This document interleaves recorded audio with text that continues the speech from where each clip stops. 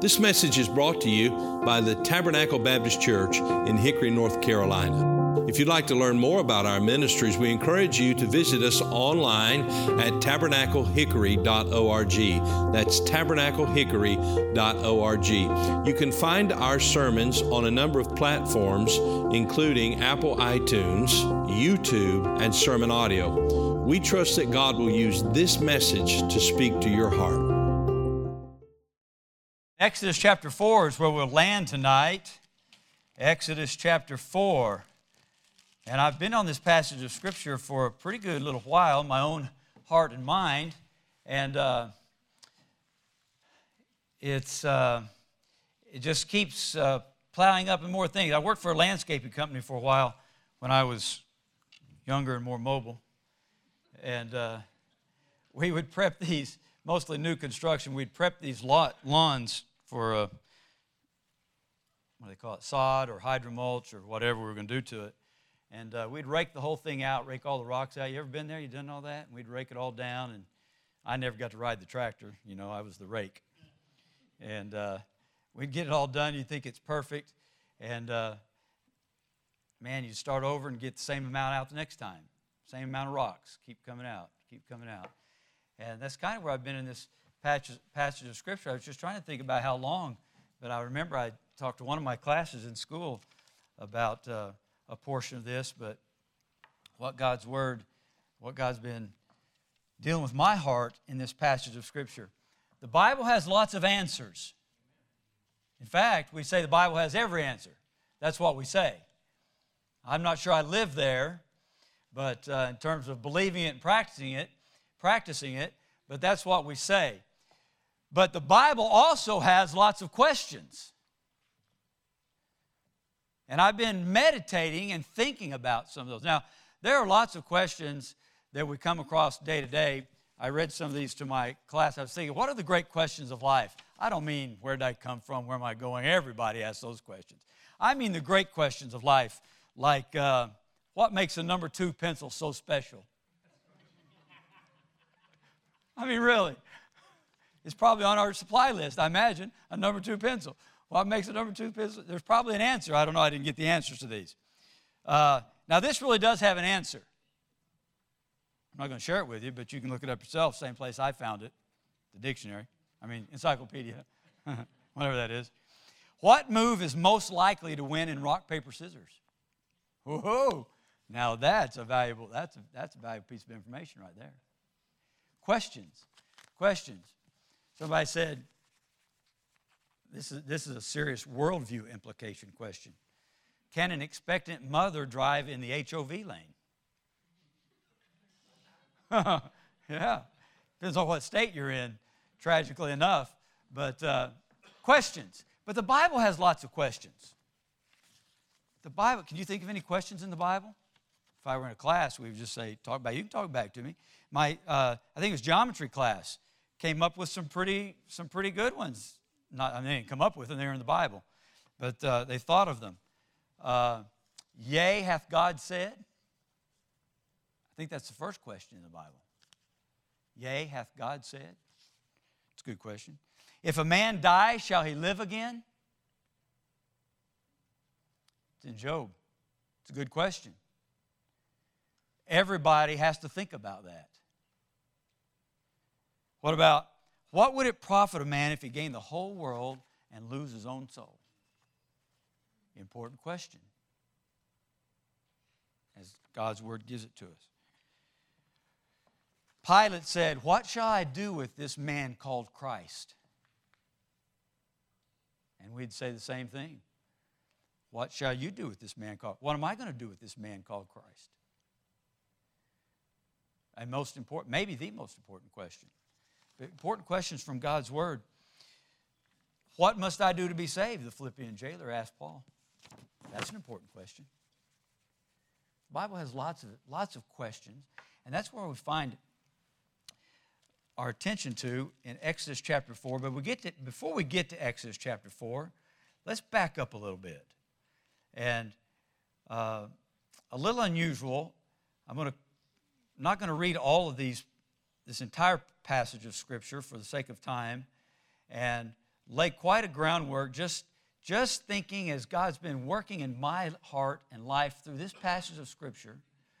And then we'll come to a conclusion real quickly at the end. And so don't panic. It won't last long. All right? Exodus. Let's pray together. God, we're thankful for your goodness. And we need your help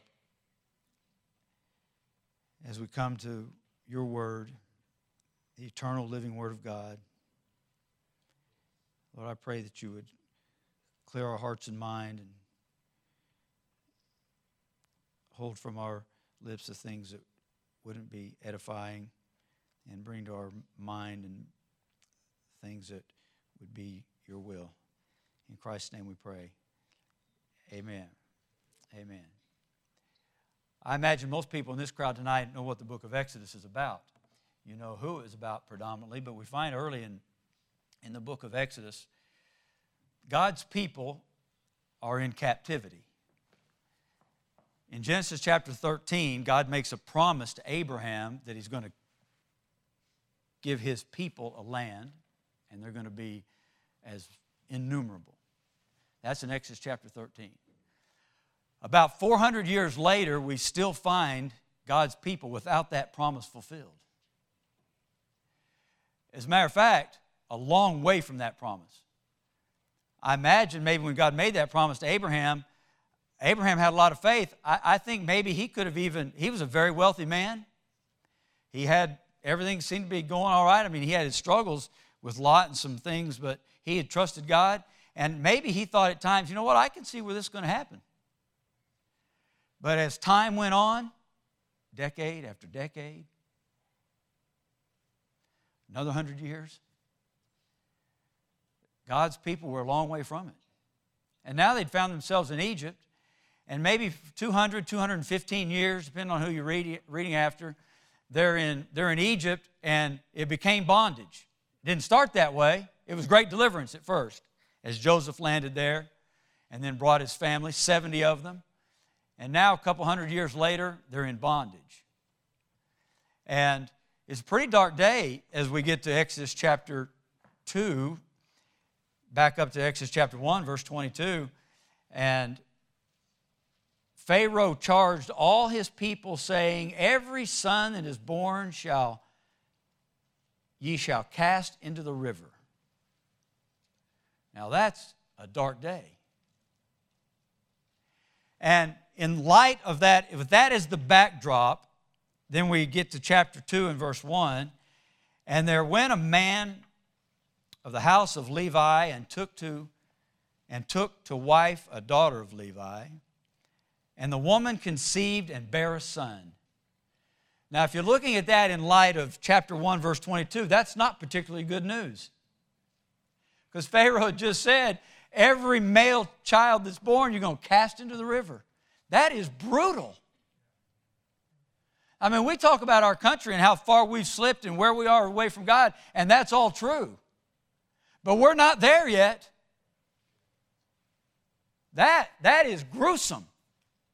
Every male child, just throw them in the river. And then God's word just goes right from there to, there's a man, he met a woman, and they had a son. Wow.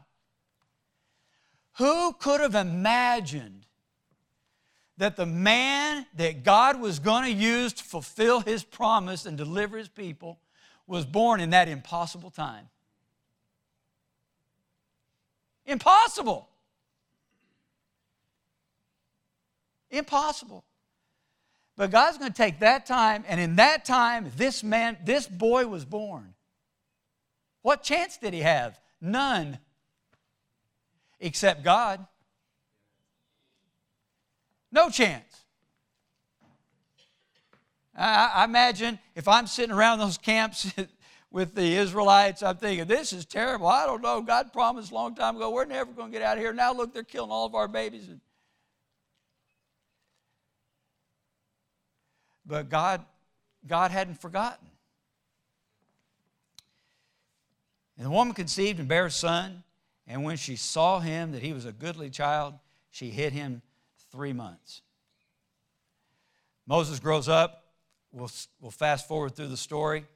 And he's reared in Pharaoh's home in the palace, but his mother taking care of him, tutoring him.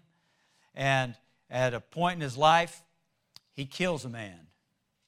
That's a pretty tough thing too. He killed a man. He hit him in the sand, thought he got away with it. Next day he's out, and he discovers he didn't get away with it. Somebody said, well, you're going to do the same thing to me you did that guy yesterday? So he leaves. He leaves. And he flees. He's scared. And he runs. And I find it interesting. He runs, if you looked up a Bible map, he leaves Egypt and he runs to Midian. He's going to live there. He's going to be there a few decades later in a whole different situation. But he gets to Midian and he becomes a shepherd. And the Bible tells us, let's fast forward to maybe verse 21, chapter 2 and verse 21. Well, let's back up just a little bit. It says, and the shepherds came, verse 17, verse 16. Now the priest of Midian had 7 daughters. That's important in this story. And they came and drew water and filled the troughs to water their father's flock. And the shepherds came and drove them away. But Moses stood up and helped them and watered their flock. 7 sisters. You know Moses wasn't stupid.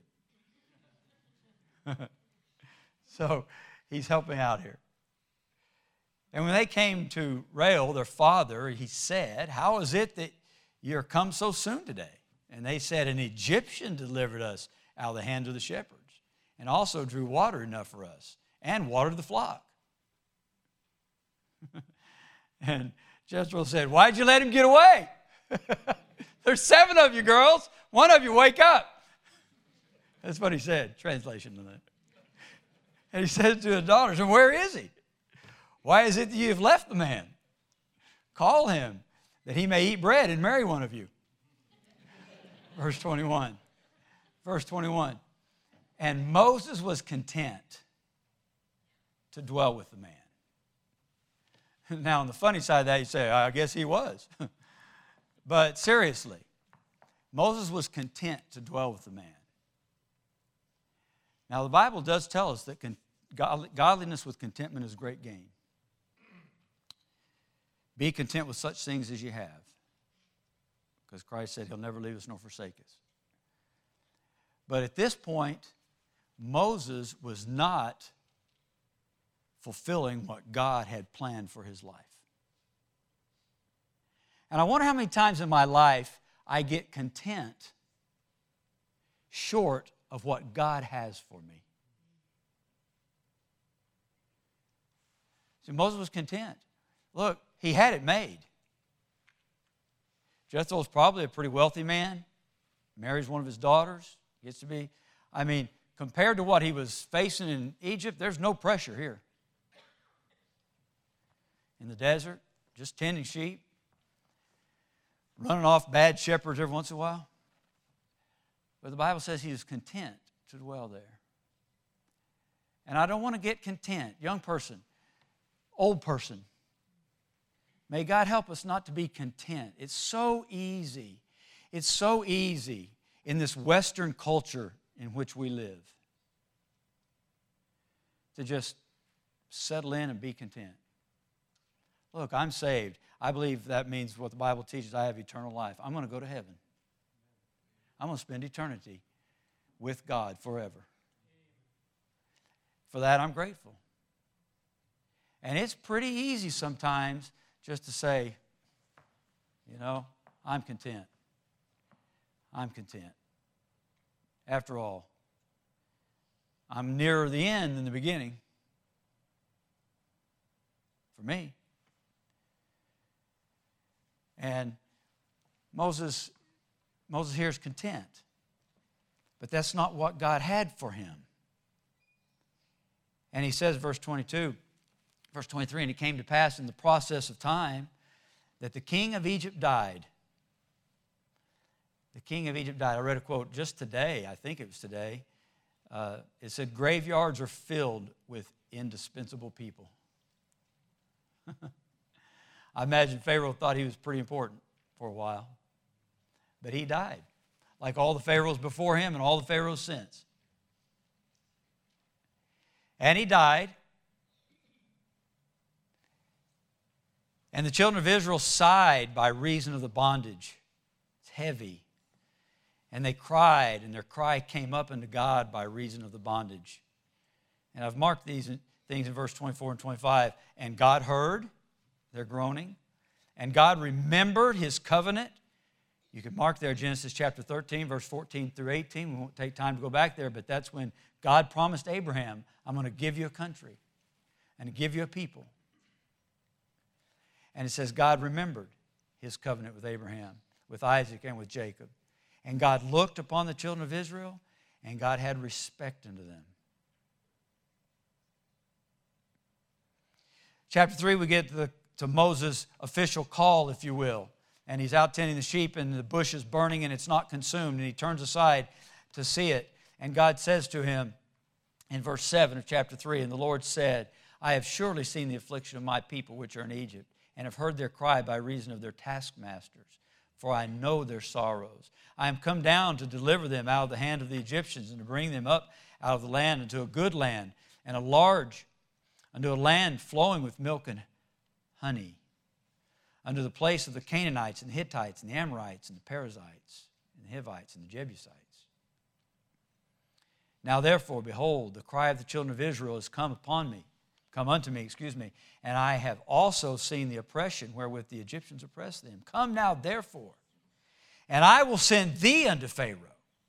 Can you think of anything more exciting than God talking to you right there and saying, you come, I've chosen you, and you come with me, and we're going to deliver my people.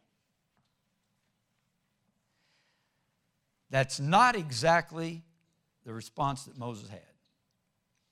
Look at verse 11. And Moses said unto God, who am I? And I want to think, as my dad would say, as a smart aleck, whatever that is, and say, what does it matter who you are? It doesn't matter. Because, do you see what else God said? Certainly I will be with thee, verse 12. So Moses says, who am I? And we all fight that. I won't speak for all of us, I'll speak for me. That pride, that selfishness, that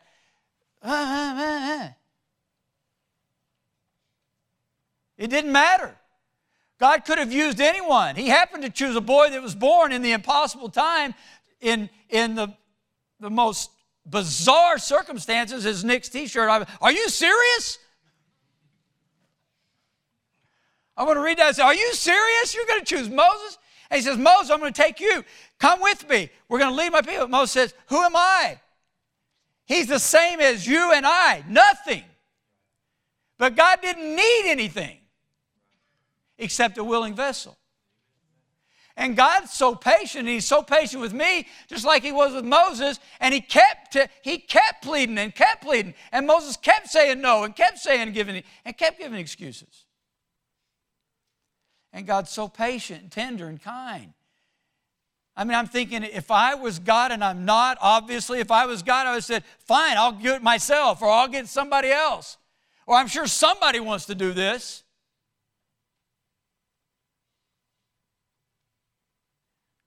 I mean, the God of the universe says, Moses, come with me and let's get this. And Moses says, I don't know, I can't. I'm content here with my sheep. Certainly I will be with thee, verse 12, and this shall be a token unto thee that I have sent thee. When thou hast brought forth the people out of Egypt, ye shall serve God upon this mountain. I mean, this very mountain where you're standing right here, Horeb. Right there. They're a long way from there. They're in Egypt. A sea apart. God says, I promised Abraham, Isaac, Jacob, this mountain right here. And that's where Moses is. And he says, I can't. I can't. And Moses said unto God, behold, where I come unto the children of Israel, and shall say unto them, the God of your fathers has sent me unto you. And they shall say to me, what is his name? What shall I say unto them? God said unto Moses, I am that I am. So you got Moses saying up there, who am I? God gives the answer. I am. God says, I am that I am. There's your answer. That's all you need. I am hath sent me unto you, God said to tell Moses. So he says over in verse 16, if you'll skip with me, chapter 3, verse 16, go. That's pretty simple. Isn't that a simple word? Go. I mean, you can say that real fast. Go. Mark said, go. Oh, why is it so difficult for us? Because we want to stay, not go. We want to stay. God just says, go.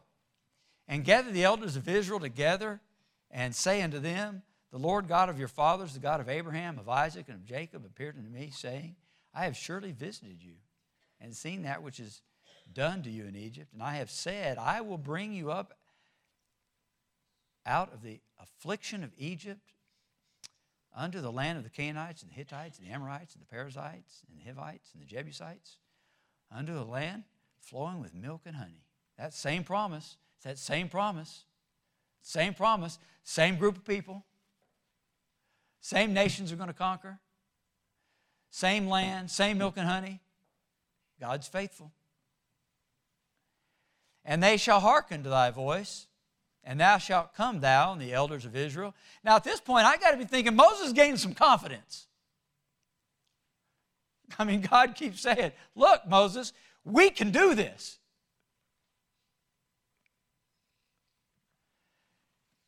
And ye shall say unto him, the Lord God of the Hebrews hath met with us. I'm in verse 18. And now let us go, we beseech thee, 3 days' journey into the wilderness. This is what he's supposed to say to Pharaoh. That we may sacrifice to the Lord our God. And I love this phrase. I don't know why this phrase has caught my attention so much, but God said in verse 19, and I am sure that the king of Israel will not let you go. When is God not sure? But he said, I just love that. He's talking to Moses, and he says, I'm sure the king's not going to let you go. I'm sure. And I will stretch out my hand and smite Egypt with all my wonders, which I will do in the midst thereof. And after that, he'll let you go. And I will give this people favor in the sight of the Egyptians. And it shall come to pass that when ye go, ye shall not go empty. That is exceeding abundantly above all. Not only are you going to go, 600,000 men plus women and children who, whatever it is, 1.2 million or 3 million or 4 million, whatever. It's a lot. Not only are you going to go, but you're not going to just escape by the skin of your teeth. You're going to go out. You're not go out empty. But every woman shall borrow. Don't you like that choice of the word in our English Bible? It really means ask, but I like that choice of borrow. I've had some people borrow some stuff like this from me. Actually, I've borrowed some stuff like this from other people. But every woman shall borrow of her neighbor in her house. They weren't going to get it back. And of her that sojourneth in her house, jewels of silver and jewels of gold and raiment, and ye shall put them upon your sons and upon your daughters. Get this, and ye shall spoil the Egyptians. I mean, it's like, I'm not just going to deliver you from them and you're not going to be their slaves anymore. It's like you conquered them in battle. Now, Moses got to be thinking, this all sounds pretty good, but I don't get it. I'm not sure how that's going to all play out. I'm sure Moses thought, now, God, I know you know, but I grew up back there, and I know how those Pharaoh guys think. And this is not really how they think. And I don't think they're going to be quite as excited about seeing these people go as you say. Why do I think that? Because he says in chapter 4 and verse 1, and Moses answered and said, but behold, they will not believe me. So much for the pep talk. Nor hearken unto my voice, for they will say, the Lord hath not appeared unto thee. So, Now we get to chapter 4 and verse 2, and this is really where I started. So here's what God says to Moses. What is that in thine hand? What is that in thine hand? And he said, a rod. Wasn't a trick question. Simple answer. And he said, cast it on the ground. And he cast it on the ground, and it became a serpent. And Moses fled from before it. And the Lord said unto Moses, put forth thine hand and take it by the tail. And he put forth his hand and caught it, and it became a rod in his hand. What is that in thine hand? And he cast it down. Schofield said, if you have a Schofield Bible, Schofield says, it was cast down, became a serpent, picked up by faith. And when he picked it up by faith, would you look at verse 20? And Moses took his wife and his sons and set them upon an ass, and he returned to the land of Egypt. Look at the end of verse 20. And Moses took the rod of God in his hand. Now, I got to tell you, there's all the difference in the universe between a rod that Moses fashioned out of some tree that he found out in the desert and the rod of God. The rod of God. When God touches something, then it's extraordinary. And that's what he did for Moses. You can read about the hand and bosom and the leprosy, and there's significant things there, but not the point for tonight. We'll get back to it some other time. But he cast this rod down. It's just a rod. What's that in thine hand? Moses, what's that in thine hand? It was a rod. Cast it down. And he did. And then he had enough faith to pick it up. Not sure I would have been there. But he did. And he immediately knew God's power. Immediately. Something like that mantle that Elisha slapped down on the river when Elijah ascended. But it's nothing special, still the same rod. But now it was the rod of God. Not just a rod in his hand, but the rod of God. What is that in thine hand? That simple rod. And I'm thinking, God uses the most simple things. See, Moses said, who am I? God didn't need the most anything.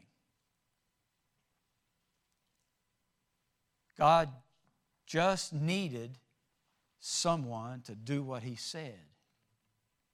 That's all he was after. It's like Joshua. Remember Joshua? When he took over after Moses died and they're going into Canaan, the first town they come to is Jericho. They've got to conquer Jericho. Big walled cities of Jericho. How are they going to do that? Mount an army. They've got a lot of wealth. They've got a big army, a lot of stuff. God says, no, you're going to march around it 6 days. Don't say anything. You're not going to trash talk. I'm going to say, we're taking you down. Just going to march around. On the seventh day, we're going to march around 7 times. Then we're going to shout. And the walls are going to fall down. Just a simple plan. Shamgar, 600 Philistines with an ox goad. Same, just stick. 600 of them. Fill this room twice. And he took care of them. How about Gideon? Gideon, he's so scared, he's hiding. He's hiding in the wine press. He's hiding. He doesn't want anybody to see him. God says, no, I'm looking for you, Gideon. I'm talking about you. He says, I'm the least of the least. God says, nope, I'm going to use you to deliver my people from the Midianites. And then Gideon got pretty excited because he rounded up 30. He did a pretty good job. He recruited 32,000 people. God says, nope, let's get rid of about 31,700 of them. And then we're going to get the Midianites. Oh, yeah, how are we going to do that? Oh, get yourself some lanterns and pitchers and trumpet. See, God doesn't need me, doesn't need you in the sense that he needs who I am or what I am. He just needs a vessel. And he's going to get his work done. And he says to Moses, what is that in thine hand? David takes 5 smooth stones, what Troy was talking about last week. 5 smooth stones, just five smooth stones. He only needed one. 5 loaves and 2 small fishes. What is that among so many? It's nothing. It's less than nothing. Until God touched it. Hold it. What about that? What about that shy little virgin girl like thousands and thousands of others in the nation of Israel? And God's Holy Spirit conceived in her the very Son of God. What is that in thine hand? Moses, what is that in thine hand? Moses said, it's a rod. God took it. 3 things quickly, and I'll be done. As I'm thinking about that. And I've been thinking about this for weeks and weeks. What is that in thine hand? And I'm thinking, what has God put in my hands? What has God put in your hands? What about the Tabernacle Baptist Church in Hickory, North Carolina? What's in our hands? 3 things quickly. Number 1, as we think about what is this in thy hand. Number 1, opportunity. Opportunity. Many of us grew up here and all the time. None of us have the same opportunity nor the same ability, right? I think Dan Schott said that originally. None of us have the same opportunity or the same ability. See, I don't have the same opportunity you have. You don't have the same opportunity I have. There are times when I just tell you, I look at other people and think, man, I wish I had their opportunity. I wish I had their ability. I mean, I got to tell you, I watched Brian Odom up here leading singing. I said, man, I wish I could lead singing like that. I can't. A lot of things. What about you? What's God put in your hand? What's God put in my hand? See, God has given me some opportunity and some ability. Now, it's up to me what I'm going to do with that. Am I going to yield that to God? 1 Corinthians chapter 4, Paul said it this way, who maketh thee to differ from another? And what hast thou that thou hadst not received? See, everything I have comes from the hand of God, and He's given me exactly what He wants me to have, and He's equipped me. He equipped Moses. There was that boy born in the impossible time and reared in Pharaoh's house and then fleeing justice from murdering a man and backside of the desert, and the whole time God put in him what he's going to need to lead hundreds of thousands of people out of Egypt. So I don't have what Moses had. I don't even have a rod. But God hadn't given me the task of leading His people out of Egypt. So what's God put in His hand? He says it down here in verse 11. He says, as Moses is, coming back at him again, he says, and the Lord said unto him, who hath made man's mouth? Moses said, I can't speak. He said, who hath made man's mouth? Or who maketh the dumb, or the deaf, or the seeing, or the blind? Have not I the Lord? I mean, God said, look, I know what I've done. I know who I'm talking to. And I've put this in your hand. Begin with what you have. Number 2, that's opportunity. Number two, obedience. This is the only factor that I can control completely. Opportunity, I can't completely control. Now, I can a little bit. I can put myself in the path of some things. I can choose to come to church. All right? I can choose not to come to church. I can choose to have my family this. There's some things I can choose that provide opportunities.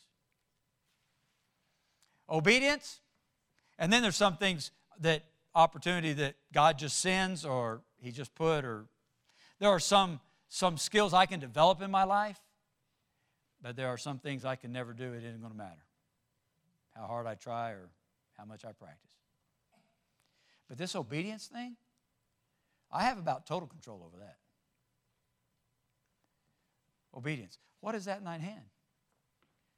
And God's been saying to me, what is that in your hand? What do you have in your hand?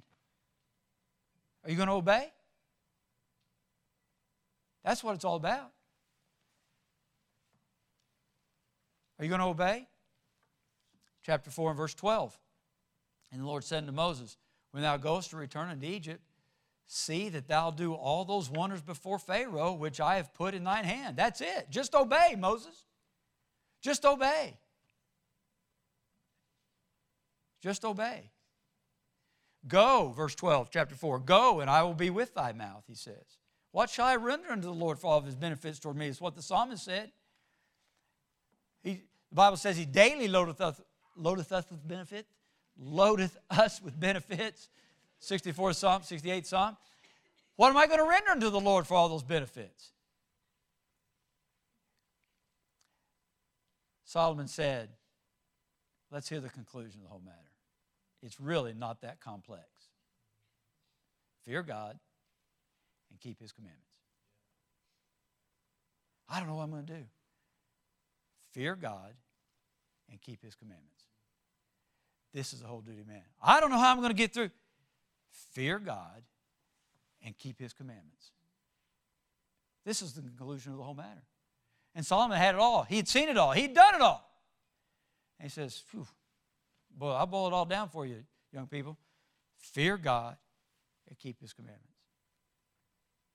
I'll boil it all down for us, not so young people. Fear God and keep his commandments. Fear God and keep his commandments. That's the obedience. Fear God and keep his commandments. Opportunity, obedience. What is that in thine hand, he says to Moses. And number 3, outcome. Outcome. And may I report to you, based upon the testimony of God's Word, and much less authoritative, but also encouraging, the testimony that I've witnessed with my own eyes, that I've seen people. The outcome, God is trustworthy. God is trustworthy. See, I'm not responsible for the outcome.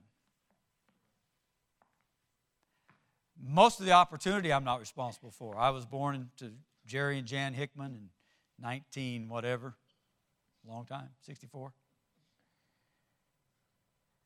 Reared. I mean, I've made choices that directed my life, but opportunity, obedience, that's up to me. I can obey, not obey. Some days are better than others. But outcome, see, I'm not responsible for the outcome. Moses wasn't responsible for the outcome. Would you look at verse 21? At the end of verse 21, where he says, thou do all those things wonders before Pharaoh, which I have put in thine hand. And he says, God says, but I will harden his heart that he shall not let the people go. Now, I imagine that confused Moses a bit, and we talk about that some other time. But the point is this. It wasn't up to Moses to get it done. The outcome was entirely up to God. God knew the outcome before time began.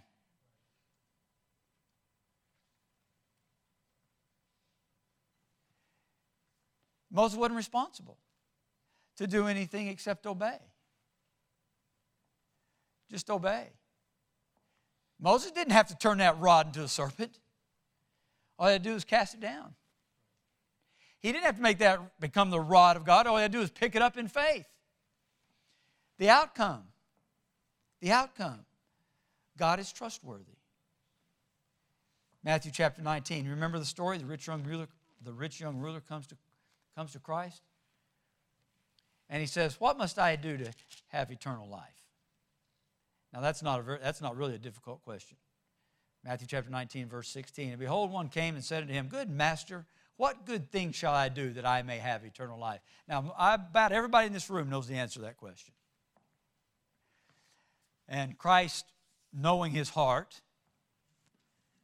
said to him, why callest thou me good? There is none good but one, that is God. But if thou wilt enter into life, that's eternal life, keep the commandments. And that rich young ruler said to Christ, which? Jesus said, thou shalt do no murder, thou shalt not commit adultery, thou shalt not steal, thou shalt not bear false witness, honor thy father and thy mother, and thou shalt love thy neighbor as thyself. And the young man saith unto him, all these things have I kept from my youth up, what lack I yet? the whole conversation going on there. Then Christ says, well, you got to sell everything you have then and give it to the poor. And the young man said, can't do that. I got too much. That I can't do. So he turned and walked away. Okay, here's the point. The disciples are watching that. And they're thinking, man, we left everything we had. No, they didn't think it. They said it. Peter says to Christ, read it for yourself, Matthew chapter 19, excuse me.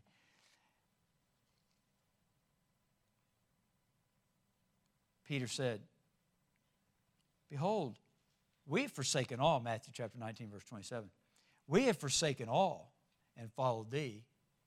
What shall we have therefore? See, they watched that guy come, and they heard Christ giving all these answers, and then the guy walks away. He kept everything he had, all of his riches, all of his... Nothing changed. Nothing changed in his life. Everything was just like it was. And Christ said, okay, you're good. Go on. Peter said, hold it. We left all. We left everything, Christ. We made some real sacrifice. What shall we have, therefore? And fast forward down to verse 29. And everyone that hath forsaken houses or brethren or sisters or father or mother or wife or children or lands for my name's sake shall receive 100-fold and shall inherit everlasting life. The point is this, and I'm talking to myself. The point is this, God is trustworthy. He's not going to be outdone. And the more I try to hang on to and hoard and keep for myself,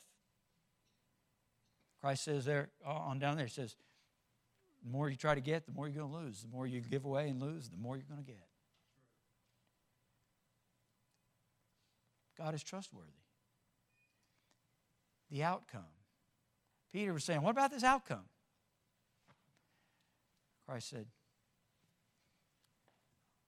I'm trustworthy. God's trustworthy. You can trust Him. Opportunity, obedience, outcome. And I say, what is that in thine hand? I'm looking. What is that in thine hand? What has God put at my disposal? Opportunities? Am I being obedient? Can I trust Him with the outcome? And here's the ultimate goal. And I've read this story like you have many, many, many times. Don't know why I've never seen this, because I'm slow. That's why. Look over in chapter 4, back in Exodus chapter 4, verse 31, because here's the whole point. And here's where God was trying to get Moses and the children of Israel, and where He's trying to get me and my family and you and your family and Tabernacle Baptist Church. Because this is His whole purpose in the world, period. Chapter 4, verse 31. And the people believed. Now hold it. If you want to run back over there, chapter 4 and verse 1. But behold, Moses answers and says, but behold, they will not believe me. I've just drawn a line right across to verse 31. And the people believed. You ever been wrong? Moses was wrong. And the people believed. And when they heard that the Lord had visited the children of Israel and that He had looked upon their affliction, then they bowed their heads and worshiped. You know what God wants out of your life? You know what God wants out of my life? Nothing except worship. That's it. That's the whole story. That's the whole story. What am I to do? Make Him known. That's it. That's the only reason I'm here.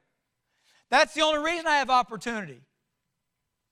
That's the only reason God says, just obey. That's why God says you can trust me with the outcome. Because it's all for one thing. That people will see and will believe and will worship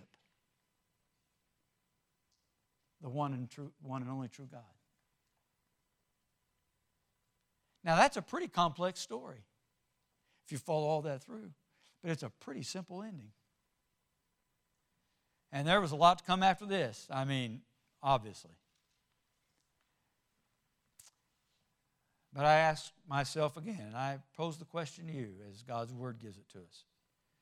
What is that in thine hand? What is that in thine hand?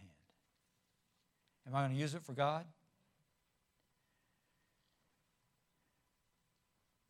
Am I going to give it to Him, give it back to Him,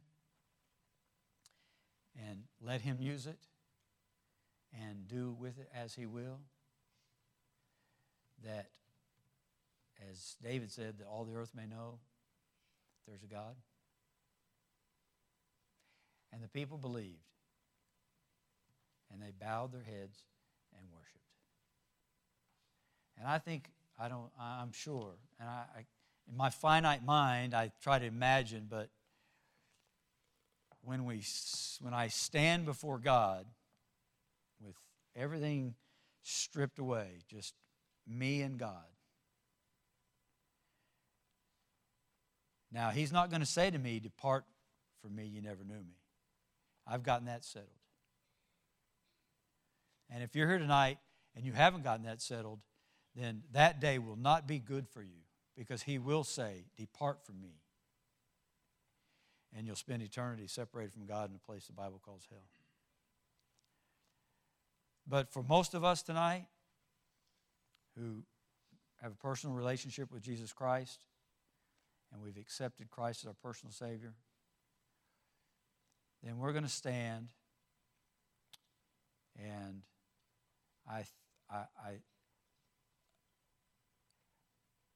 well, we're not going to do anything except just worship. But I think the pastor used to say, I think maybe God's going to say, open a room, metaphorically speaking, and say, look, here's all of this you could have had if you had trusted me. Here's what I wanted to do with your life if you had trusted me. And you wanted to hold on to that, and yeah, you had a good time with it, and that's all good. I mean, Moses could have had a good time standing there in the desert with. And God's going to say, all of this you could have if you had just trusted me. Just trusted me more. I put that in your hand. What is that in thine hand? What is that in thine hand? And I don't get discouraged when I'm reading that. I get thrilled and excited about what in the world, what opportunity God has given us. That's what I think when I see all those kids coming in every morning. What's God put in our hand? Sunday school. What's God put in our hand? What has God put in our hand? And it's all right there. Isn't that an amazing story? Amazing. And we'll get to see Moses someday if the Bible's true. I believe it is. And say, Moses, that's pretty cool, that rod. He said, that rod of God. He said, it wasn't much when I had it. But God, I'll tell you what, that was something else. Thank you for listening to this message from Tabernacle Baptist Church. We pray that God has used His Word to speak to your heart today. If you'd like to learn more about the ministries of Tabernacle Baptist Church, you can go to our website, tabernaclehickory.org. That is tabernaclehickory.org. There you'll find additional resources that we pray God will use to be a help to you. If the Lord should lead you to partner with us or make a donation online, you'll find a link provided on the website at tabernaclehickory.org. May God bless you, and thank you for listening.